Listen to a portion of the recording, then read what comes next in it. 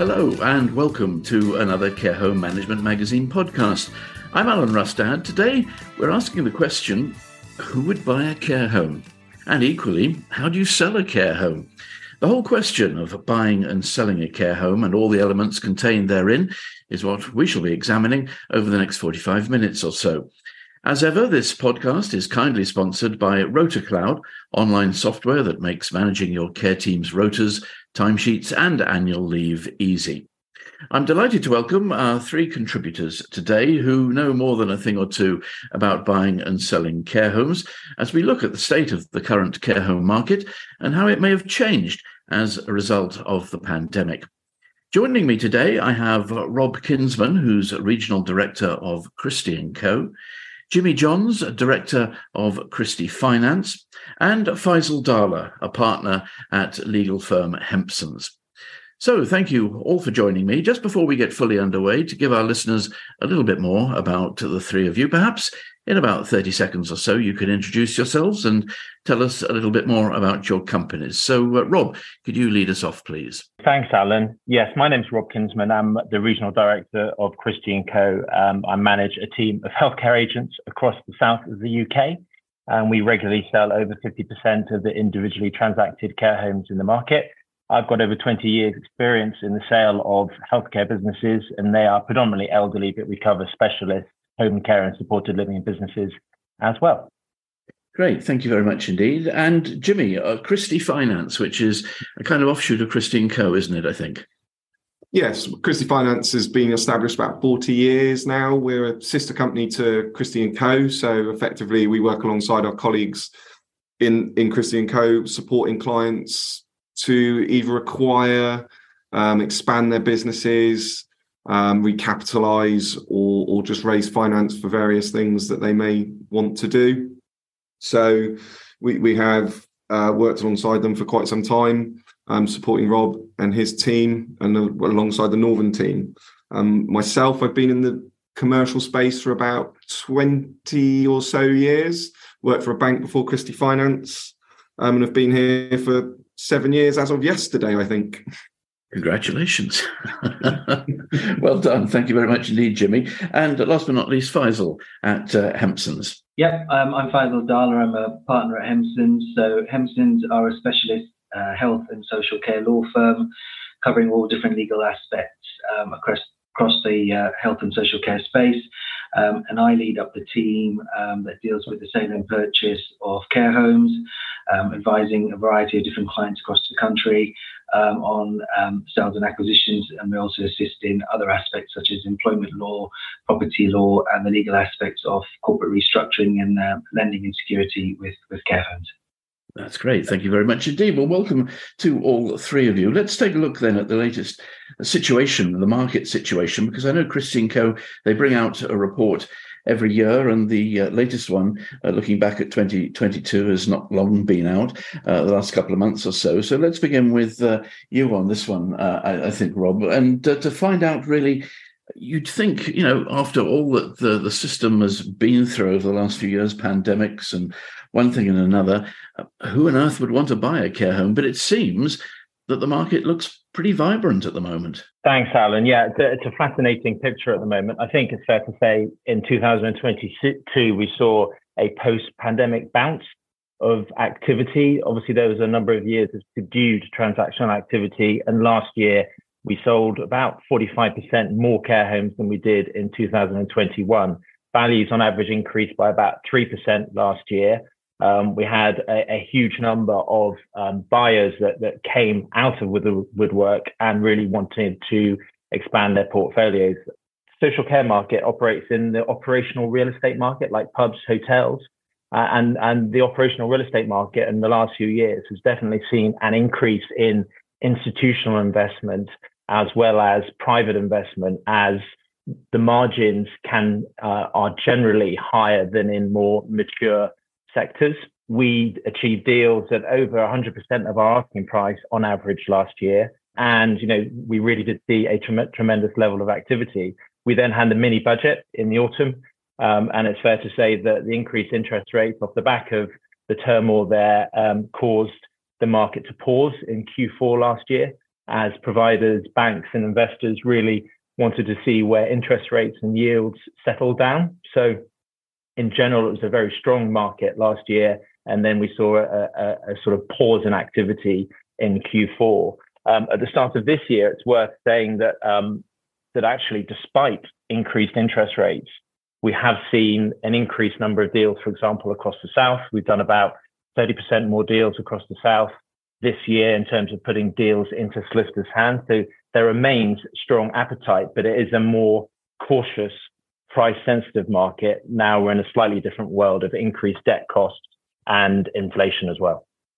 That's interesting. And just to come to Jimmy on the financial side, are you finding that in terms of people looking to buy, we'll come to selling in a minute, but looking to buy at least, that banks are being much more cautious in the way they approach these deals?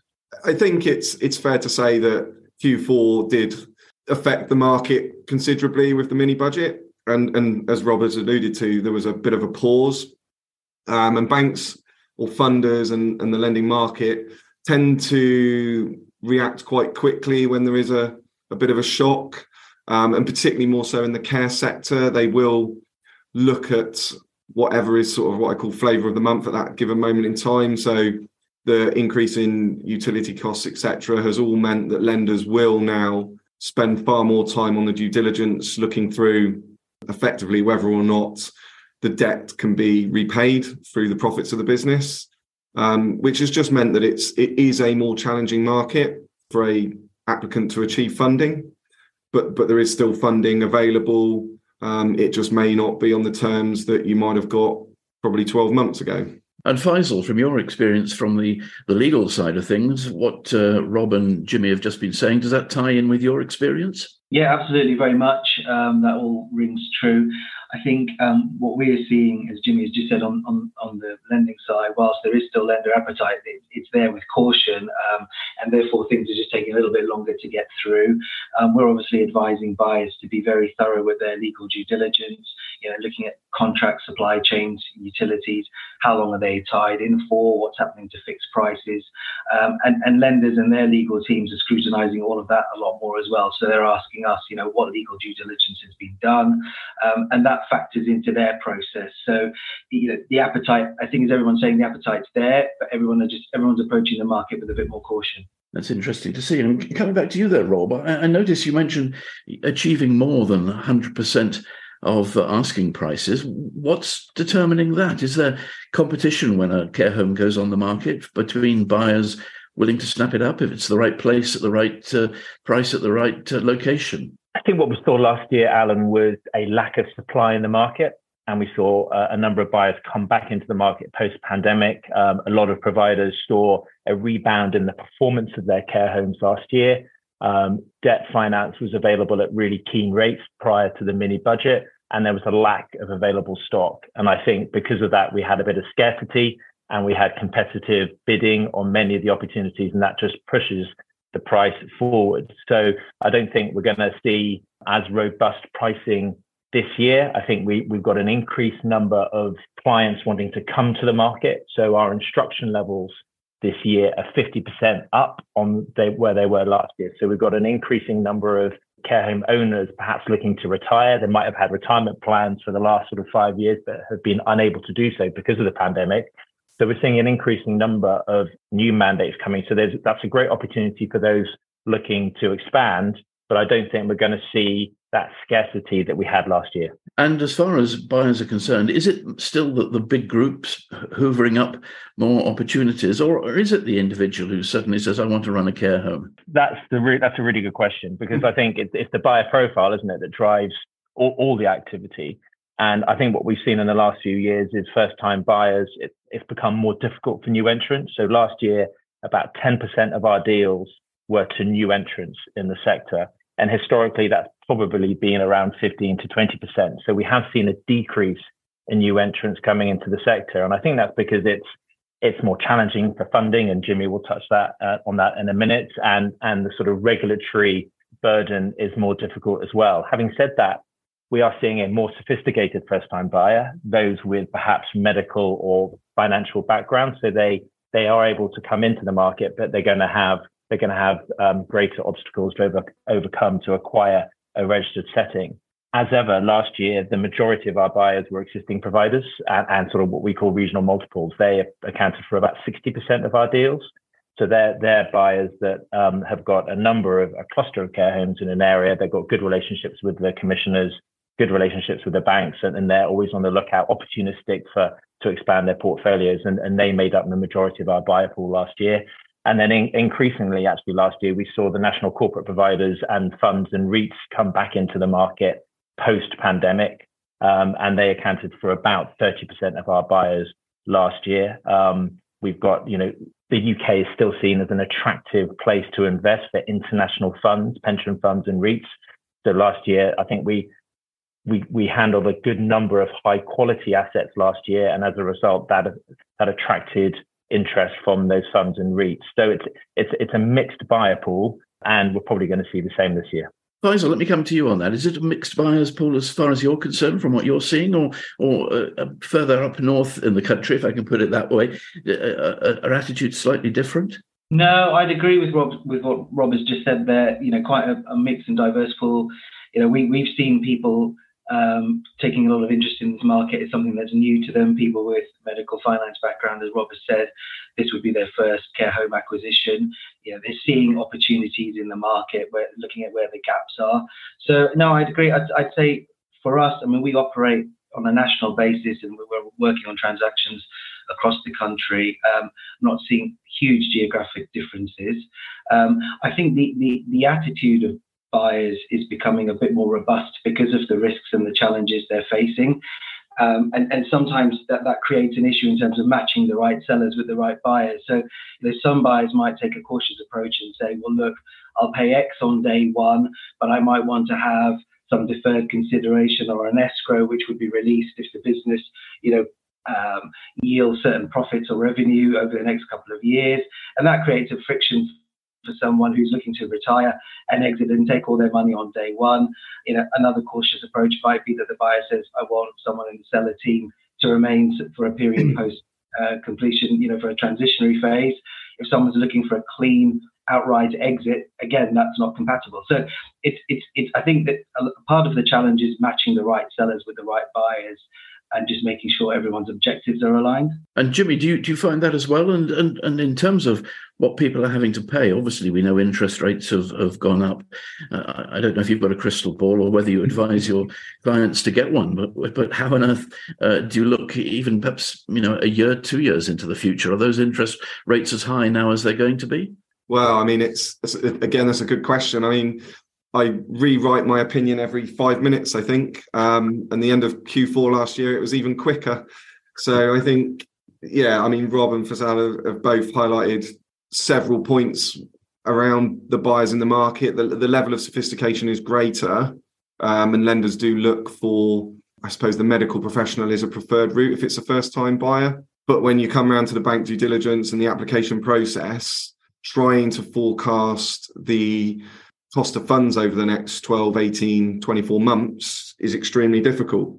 I suppose my personal opinion is we're probably in and around the height of the base rate. And there may be some fluctuations up and down, but we're never going to see it go, and I say never cautiously, it won't get down to the 0.1s and the 0.5s again, unless there is some dramatic change in the economy. I think the Bank of England like to manage rates around the 4 to 5% to be able to hopefully influence inflation as the time moves on. So depending who you listen to, by the end of the year, we might see some drops, sort of 0.25% here or there. But I think we're at a level where the Bank of England feels comfortable, and lenders are now looking at things slightly differently when they assess lending. So some lenders are now looking at reducing what they call their debt service criteria. So they're bringing that down a little bit to take into account now that your interest rate is no longer 3.5% all in. It's much more like 7 to 9. So that's an added pressure when looking at the profits of the business. Is the debt affordable effectively? Well, I was going to ask you, because for those who may not be that savvy with finance, when you talk about debt service criteria and that big difference that you've just talked about there, How is that evaluated? How do the banks work that out? There's really two ways to look at it, and without going through my old banking exams, it's quite straight. There's the two ways: is a multiple of profits to hit a certain level, and that might be 4 or 5 times profits that they might lend against. The really old school and the traditional way of doing it is, well, your debt loan repayments on an annual basis are covered by the profits after dividends, etc. So a bit of an EBITDA calculation. They'd expect that to be covered by about 1.5 times. A lot of lenders will manage that and increase that depending on the risk. So first-time buyers are a slightly more higher risk category, so they might expect 2 times cover. If the home is a bit of a turnaround, then again, they might hold it 2 times. So great for a new entrant to the market. It is tougher and the expectations are higher, but we've been successful by mitigating a lot of these with either their quality of their CV, the level of, or the competencies of the team around them.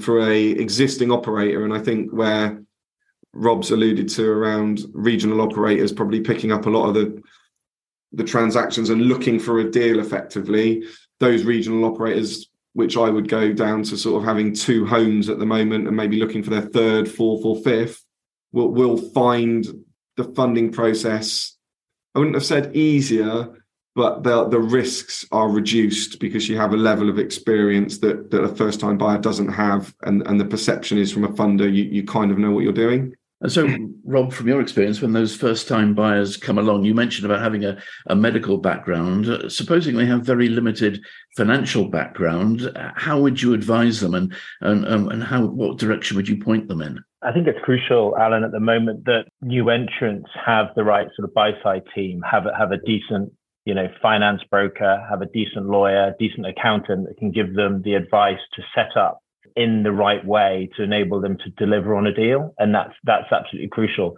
And actually that perhaps includes, a consultant to advise them on the CQC application, which in itself can be, difficult.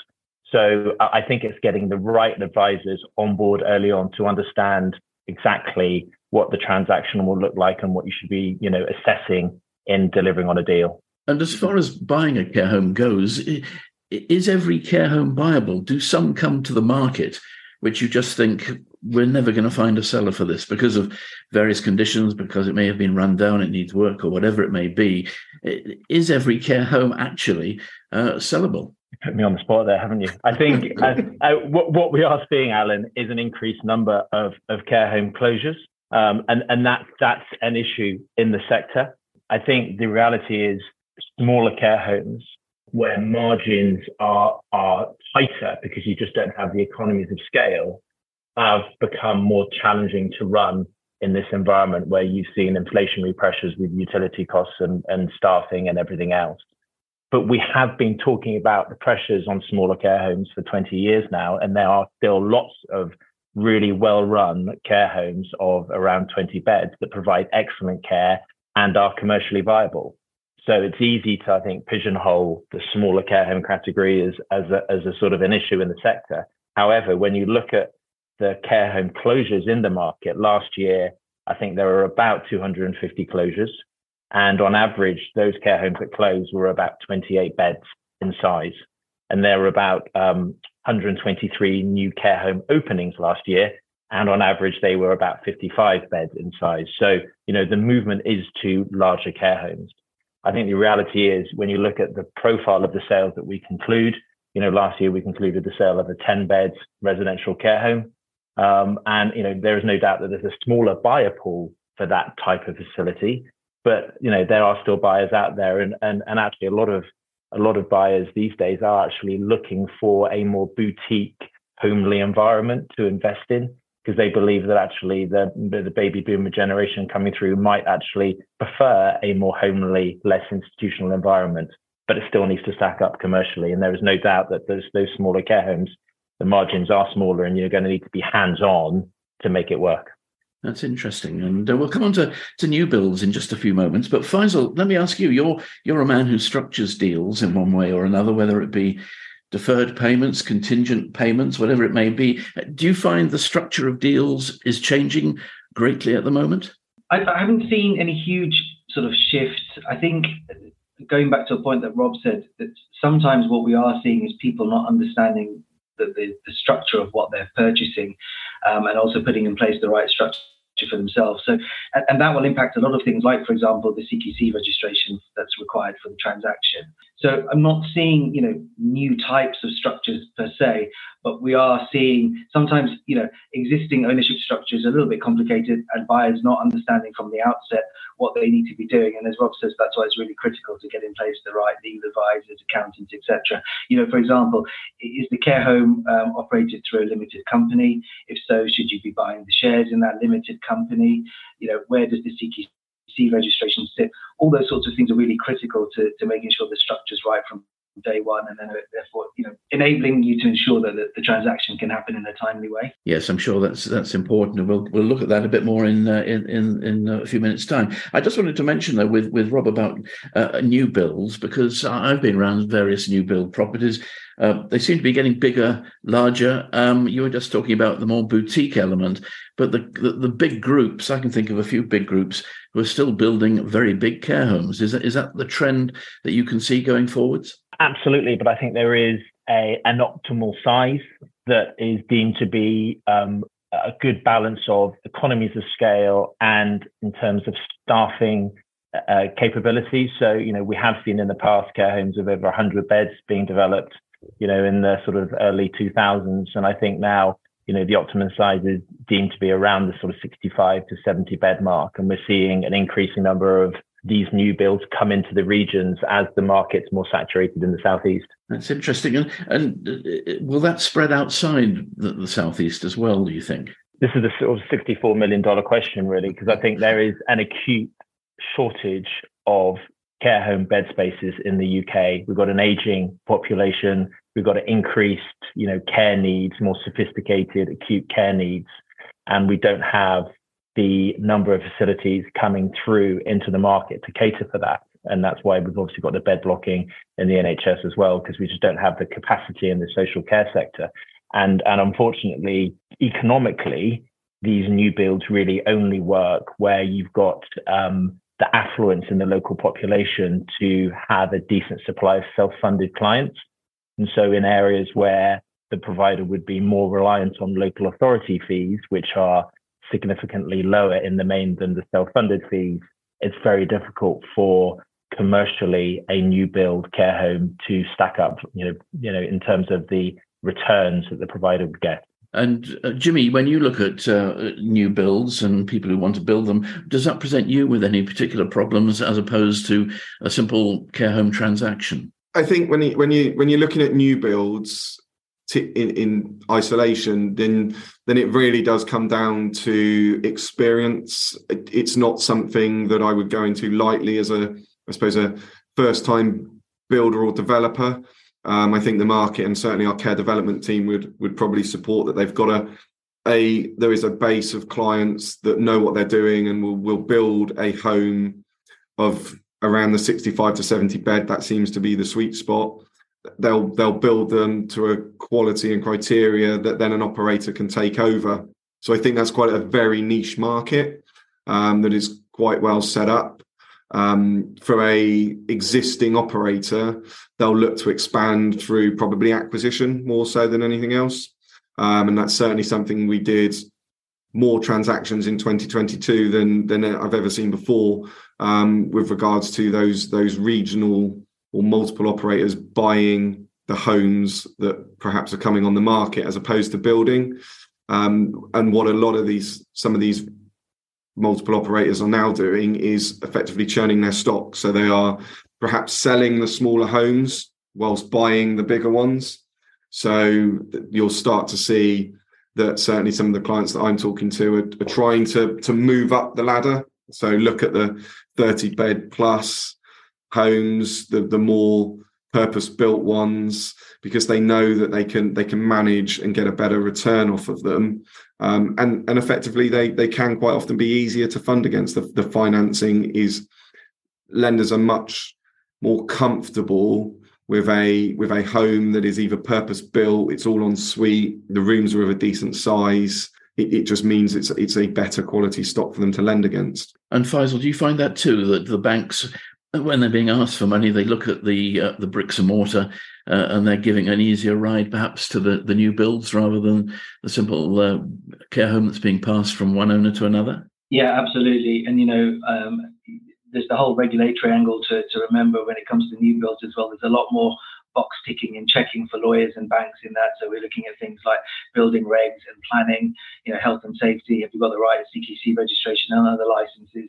So from a regulatory and legal perspective, there's a lot more work that goes into that. Banks have to have a lot more scrutiny on that.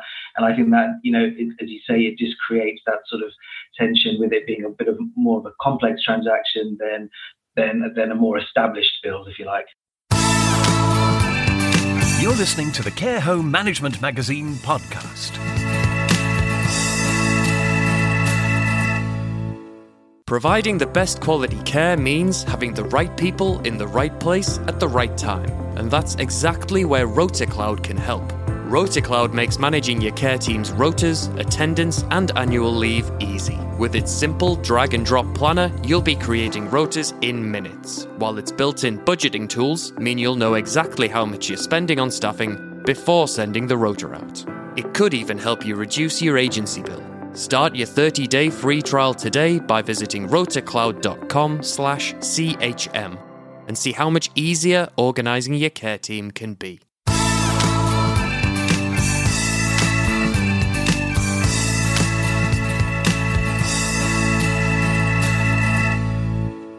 Let's move on perhaps to Jimmy's area, particularly as regards the money. And you were talking a little bit about cost of borrowing and debt service and all the rest of it. Banks generally are cautious beings. Is there a big change? I mean, obviously we know the interest rates have gone up, but the actual attitudes that banks are displaying, do you see any difference there at the moment, Jimmy? It's interesting. I've worked in particularly in care now for the last sort of 7 or 8 years, and it's a sector like no other when it comes to funding. And I think a lot of that is down to the regulatory and reputational risks that the sector sort of carries. And quite often you're talking to clients around the fact that, look, if you're going into this, the way in which you operate that business can quite often be life or death decisions. And that reputational risk is what the banks and funders are acutely aware of. So when they're assessing the finance, not only are they looking at it from a commercial perspective, they've got to also look at the individuals more so than ever before. Can they deal with the CQC or the CIW? Do they know how or the consequences of getting this wrong? Because it can be quite severe. And that's pretty unique to the sector.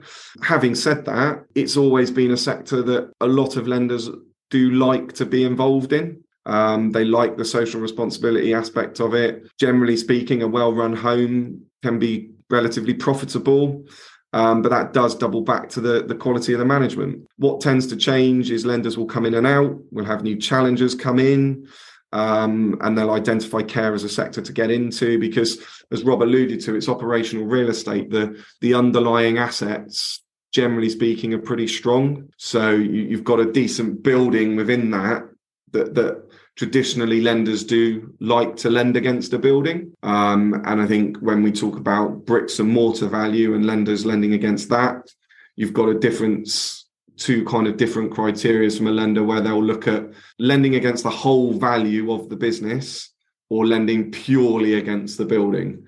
And that's just two very different types of transactions that sometimes people don't fully understand and even lenders don't fully understand. And I think, Faisal, do you find that as well, that some are just concerned with the bricks and mortar, but others are more widely on the service that's being delivered? Yeah, absolutely. I mean, and a lot of lenders will look very closely at the latest CQC report and ratings. What's the history behind that? Has the home got a good sort of report rating with the CQC historically? Have any action points been identified and have they been dealt with appropriately? So, yes, I think I very much agree with everything Jimmy has said. I think from a legal perspective, we are seeing scrutiny over, not just bricks and mortar, but the history of the service provision and, is the business keeping its regulator, i.e. the CQC, happy? And if not, any problems that are being identified, are they being actioned? And if not, if there's a home that's got a real bad record with the CQC? Is the buyer aware? And what can they do to turn it around once they've taken over? And that's going to be part of their business plan. The bank's going to look very carefully at that business plan and ask them, are you aware of this? And what do you plan to do about it? And I would imagine, Rob, in your case, when you're looking for a buyer for a business and you come up against people who are old hands, let's put it that way. But when you're dealing with new hands, do you have a big education job to do? Yes, I think we all do on the sell and the buy side team. Absolutely. And it's just sort of feeding back to Faisal's point on CQC. I think that sort of feeds into sort of the preparation for sale. And if there are issues with the CQC, you might have a downgrade in your report to, requires improvement or even inadequate. Then there's a potential, timing point about whether that should be rectified before one goes to market. So quite often we engage with owners well ahead of the point at which they are going to launch to market. And we'd recommend operators also engage with lawyers and accountants too, to actually prepare the business for sale. And that CQC regulatory bit is more important than it ever has been. So there is a lot of hand-holding that goes into a sale process pre-launch.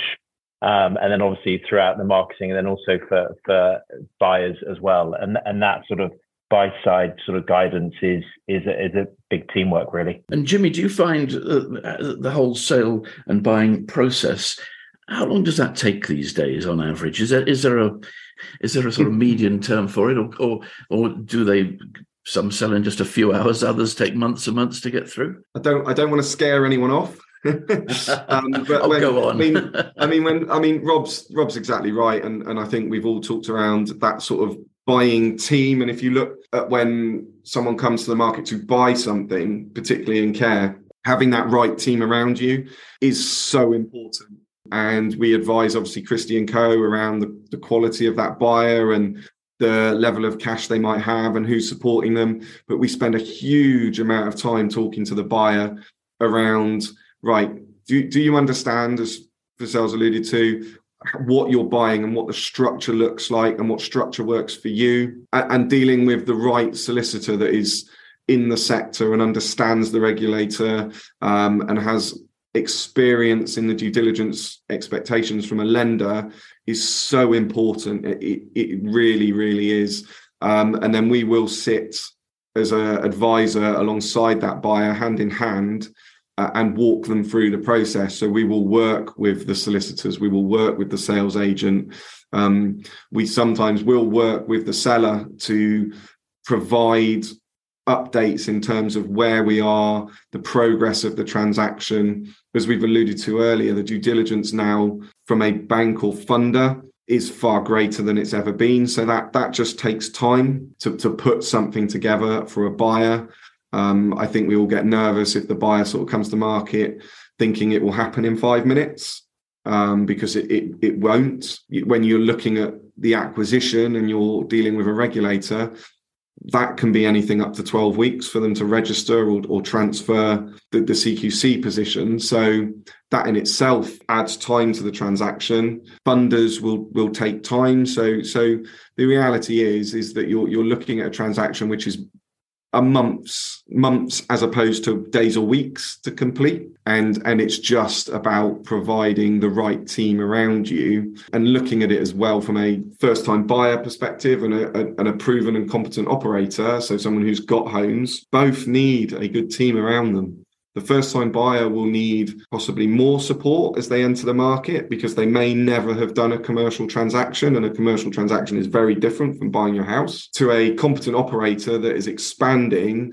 may not have been through the funding process for a period of time, and it has considerably changed over the past 12 to 18 months. I think the due diligence, the expectations, the level of sophistication that a funder now expects from an operator is far greater than it has ever been before. And I think that can be a bit of a shock to an existing operator. And you quite often will hear the sort of phrase of, well, I didn't have to do that last time, or my bank never asked me for that. Okay, we'll come on to look at the seller's perspective in just a moment. Let me just throw one more question to each of you before we do. And that is, obviously, sometimes deals collapse. They don't go through as you hope they might. Let me ask each of you in turn, is there a common reason why that should happen, or do they all founder for different reasons? Let me begin with you, Jimmy, there. Touch wood. I haven't had many deals collapse. What I have had is deals that become more challenging than when we first started them. And I can give a good recent example of where we've had a operator buying a second home. So they're a proven operator, albeit pretty young in their journey, looking at buying that second. And we got the latest management information on that second home, and the second home's performance had somewhat deteriorated, which meant the transaction became unaffordable from a funding markets perspective. Now, my client was keen to expand quite rapidly, and what we've managed to do is find a third home, and we've bolted a package together. So rather than buying the one, we're now buying the two, and because the third home effectively has a better income stream, it plugs the gap of the second home that had deteriorated slightly. So whereas we'd looked at it and gone, well, actually, that transaction very well could have either fallen apart or become quite expensive because the funders that might have done it would have been far more pricier. We're now looking at a transaction of 3 homes, which actually is more attractive to the overall funding market, and we're now attracting better terms and conditions than we were originally. So we just have to be smart and thinking on our feet of how we structure deals and put things together.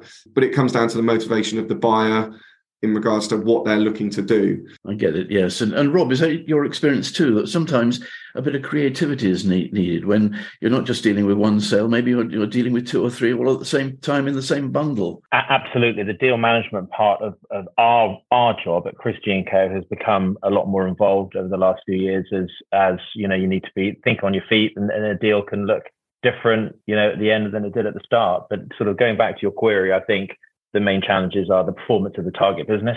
You know, if that performance, occupancy, profit, agency costs, you know, materially change, that can have an impact, and CQC as well, whether there's a downgrade in the CQC rating, all of which will have an impact on the appetite for the buyer and just as importantly, the appetite from the lender to make the deal happen. And Faisal, is that your experience as well, that you have to be a bit more creative than perhaps you were a few years ago? Yeah, I think everything Jimmy and Rob have said very much rings true for us from a legal perspective. I mean, it's extremely rare that a transaction would fall through because of something that's cropped up in legals. I mean, a lot of the stuff that we find, you know, let's say you've got a bit of a wonky issue on the title or something, you know, that can all be rectified with things like indemnity insurance or whatever. So we might find some things in our legal due diligence, but there's normally a solution for them. So as everyone said here, it's about being creative. Sometimes, you know, we're seeing things that come out of financial due diligence, for example, that come as a bit of a surprise to the buyer, and they look at that and they think, we might need to revisit the price or the structure of the transaction. I think I alluded to earlier, you know, people are using escrow arrangements, or, you know, paying up front and then having a deferred consideration. And if something crops up in financial due diligence or something, that might be a solution for it. So you're right, it's about being creative. It's about coming up with solutions. We're not seeing transactions collapse per se. They might slow down, and then we might need to be creative to get them back up and running again. And Faisal, I noticed in the notes that you put together before we did this podcast, one interesting element which people sometimes kind of brush over or ignore, and that's the seller in all this. Now, how important is it in many cases for the seller to stay on at least for the first year or two before he totally steps away and leaves it to the new buyer? Yeah, I think in my experience, that very much depends on the type of buyer. So if this is someone's first care home purchase, and they're nervous around day-to-day operational management, it's going to be very important to them to have the vendor stay on for a period to sort of, you know, show them the ropes, if you like, and do that transitionary phase and do it properly. So I think it will very much depend on how hands-on or hands-off that the new owner is going to be themselves. I mean, again, if you've got a multi-site operator that's got a number of businesses, And they may want to manage it again on an arm's length basis, and it may be important to them for the seller to stay on. So I think it very much depends on the type of buyer, and that's why I was saying earlier on, it's important, I guess, and it's not always easy to do this, but to match up the right seller with the right buyer to make sure everyone's objectives are aligned and the expectations are realistic as well. And from your experience then, Rob, sellers are most just keen to get out of the business and leave it to somebody else, or do they still want to get involved? I think in the main, it's fair to say that when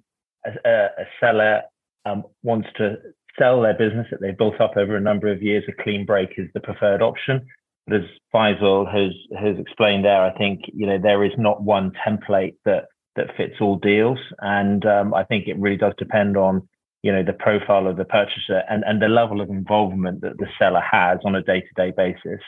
If you're looking at a small 20-bed care home that might be owner-run, the owner, for example, might well be the registered manager, and that presents a very different challenge than, for example, if it's a portfolio where the owner takes a sort of leadership, oversight role rather than getting involved in day-to-day operations. But it's fair to say that when an owner wants to move on, a clean break is the preferred option. But there's always ways around that to ensure that you can transfer the business safely and to the vendor and the purchaser's satisfaction. And is that your experience as well, Jimmy? Or do you find that because a seller wants to leave the market completely, does that affect the structure of a deal? I think what we're looking at here is that creative making the deal work scenario. It's much more focused on that first-time buyer or individual with a lack of experience in the sector.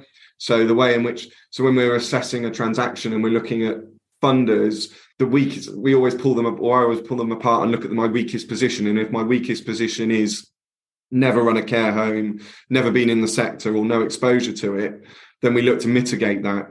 And one of the ways to mitigate that is some sort of seller involvement. Now, whether that's remaining on afterwards or becoming some sort of consultant to the business, that's one way to tackle it. Other ways, I think, as mentioned before, is looking at a consultancy firm to hold the hand of the buyer once they've completed on it. So it's just about thinking on your feet and creating something that is attractive to a funder and filling in the gaps. That's interesting. Okay, well, just before we wrap it up, let me ask you to polish off your crystal balls. If we were meeting again, as we well might, perhaps a year, 18 months from now, let me go around all three of you. What would be the state of play 18 months from now? Let me begin with you then, Rob. More growth? That's a nice, easy one to finish on, Alan. Thank you. I think the social care sector has faced challenges for as long as I can remember. And it's predominantly run by, entrepreneurs that are able to respond well and quickly to the challenges, internally and macroeconomic challenges. So I think this year will be a more challenging year for transactions just because it's a more cautious market. I think we might see a slowdown in the increase in values. But I think the transactional market will remain buoyant because fundamentally it's a needs-driven sector and there remains, a lot of investor appetite. So I remain optimistic, but cautiously so.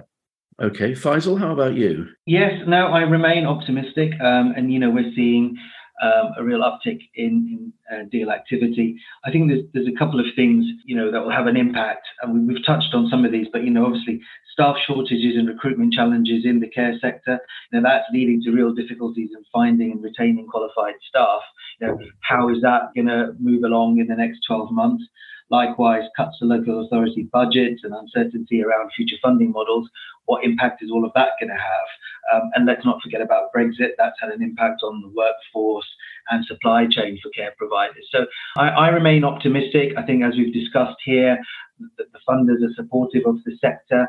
There's a lot of interest in the sector across a variety of different types of operators. But those matters that I've just outlined there will have a real bearing on that. So I remain positive, but I think a lot of it will depend on some of those factors and on what they do over the next 12 months. And I expect also, Jimmy, you're well aware of those factors, but do you keep that optimistic hat on for now? Yeah, I would agree with both Rob and Faisal. It is a buoyant market. There are more entrepreneurial entrants coming to the market that are looking at it from a business which is always in demand. So there are a lot of entrants to this market that want to start care businesses or take over care businesses. I think the biggest challenge over the next 12, 18 months will be how supportive the funding market remains, because it's always a sector that is heavily influenced by what is in the news or press on any given day, and they react accordingly, albeit rightly or wrongly. So I think at the moment we still have a very supportive funding sector. It changes from a day-to-day basis. So one lender that's in it today may not be in it tomorrow. So we just, again, have to think on our feet when we're looking at providing that finance. What I do think still needs to filter through is a level of, I suppose, reality in the adjusting finance to be expected. So we've talked about base rate. Effectively, that's 4 times bigger than it was before. So your debt is going to be about 4 times higher than it was before. As Fazel's alluded to, you've got staffing cost increases, getting staff, utility and inflationary increases. So overall, there is a eroding perhaps of margins. So therefore, funders may not get to the debt levels of previous years. So therefore, I think buyers will just have to look at more cash to come in and slightly different terms that maybe were previously attracted in that market. And that's all we have time for today. My thanks to Rob Kinsman from Christie & Co., Jimmy Johns from Christie Finance, and Faisal Dalla of Hempsons. You've been listening to the Care Home Management Magazine podcast on buying and selling care homes, kindly sponsored by RotaCloud, software that makes managing your care team's rotas, timesheets, and annual leave easy. I hope you've enjoyed our discussion today. We have more podcasts on the way in the next few weeks, so I hope you'll join us again. But for now, it's goodbye.